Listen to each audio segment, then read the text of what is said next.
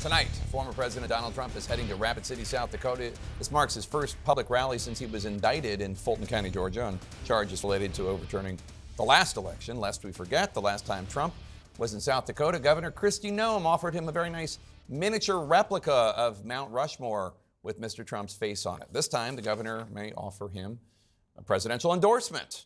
CNN's Kyung Lah is in Rapid City, South Dakota. Kyung, Governor Noem, very popular, but Trump arguably doesn't need her endorsement, right? He doesn't necessarily. What this may be all about this evening, with CNN reporting that Governor Noem is expected to endorse him this evening here in Rapid City, South Dakota, a state that Republicans won by a very large margin, is more of a job interview. He hasn't picked a vice president yet, Jake, and that really is what we're expecting to see tonight, an undercurrent of a job application of sorts, Jake. And Trump is known for spending his time at rallies sharing his various grievances. Are we expecting him to introduce any new policies this evening to help the American people? In short, no. And there might be a reason why he doesn't feel he necessarily has to. We spent some time talking to people who are coming into this theater to ask them what they want to hear. What policies do you want? One woman did say she wants him to address inflation, but she doesn't expect any policy to come out of it this evening.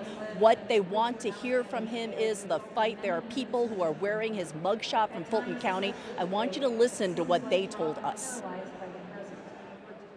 This is a picture of Trump at his finest, being defiant against the establishment that is trying to take him down in a political season. Depends whose law you're talking about.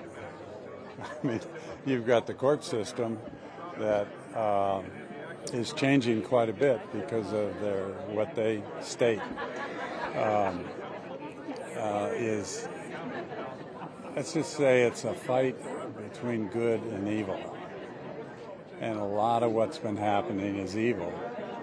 He's bringing in the good. I think he looks out for his people. I think he cares about us.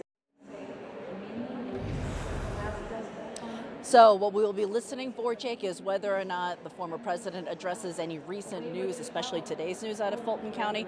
But as far as policy, not so much. All right, Kyung Lah in Rapid City, South Dakota. Thanks so much.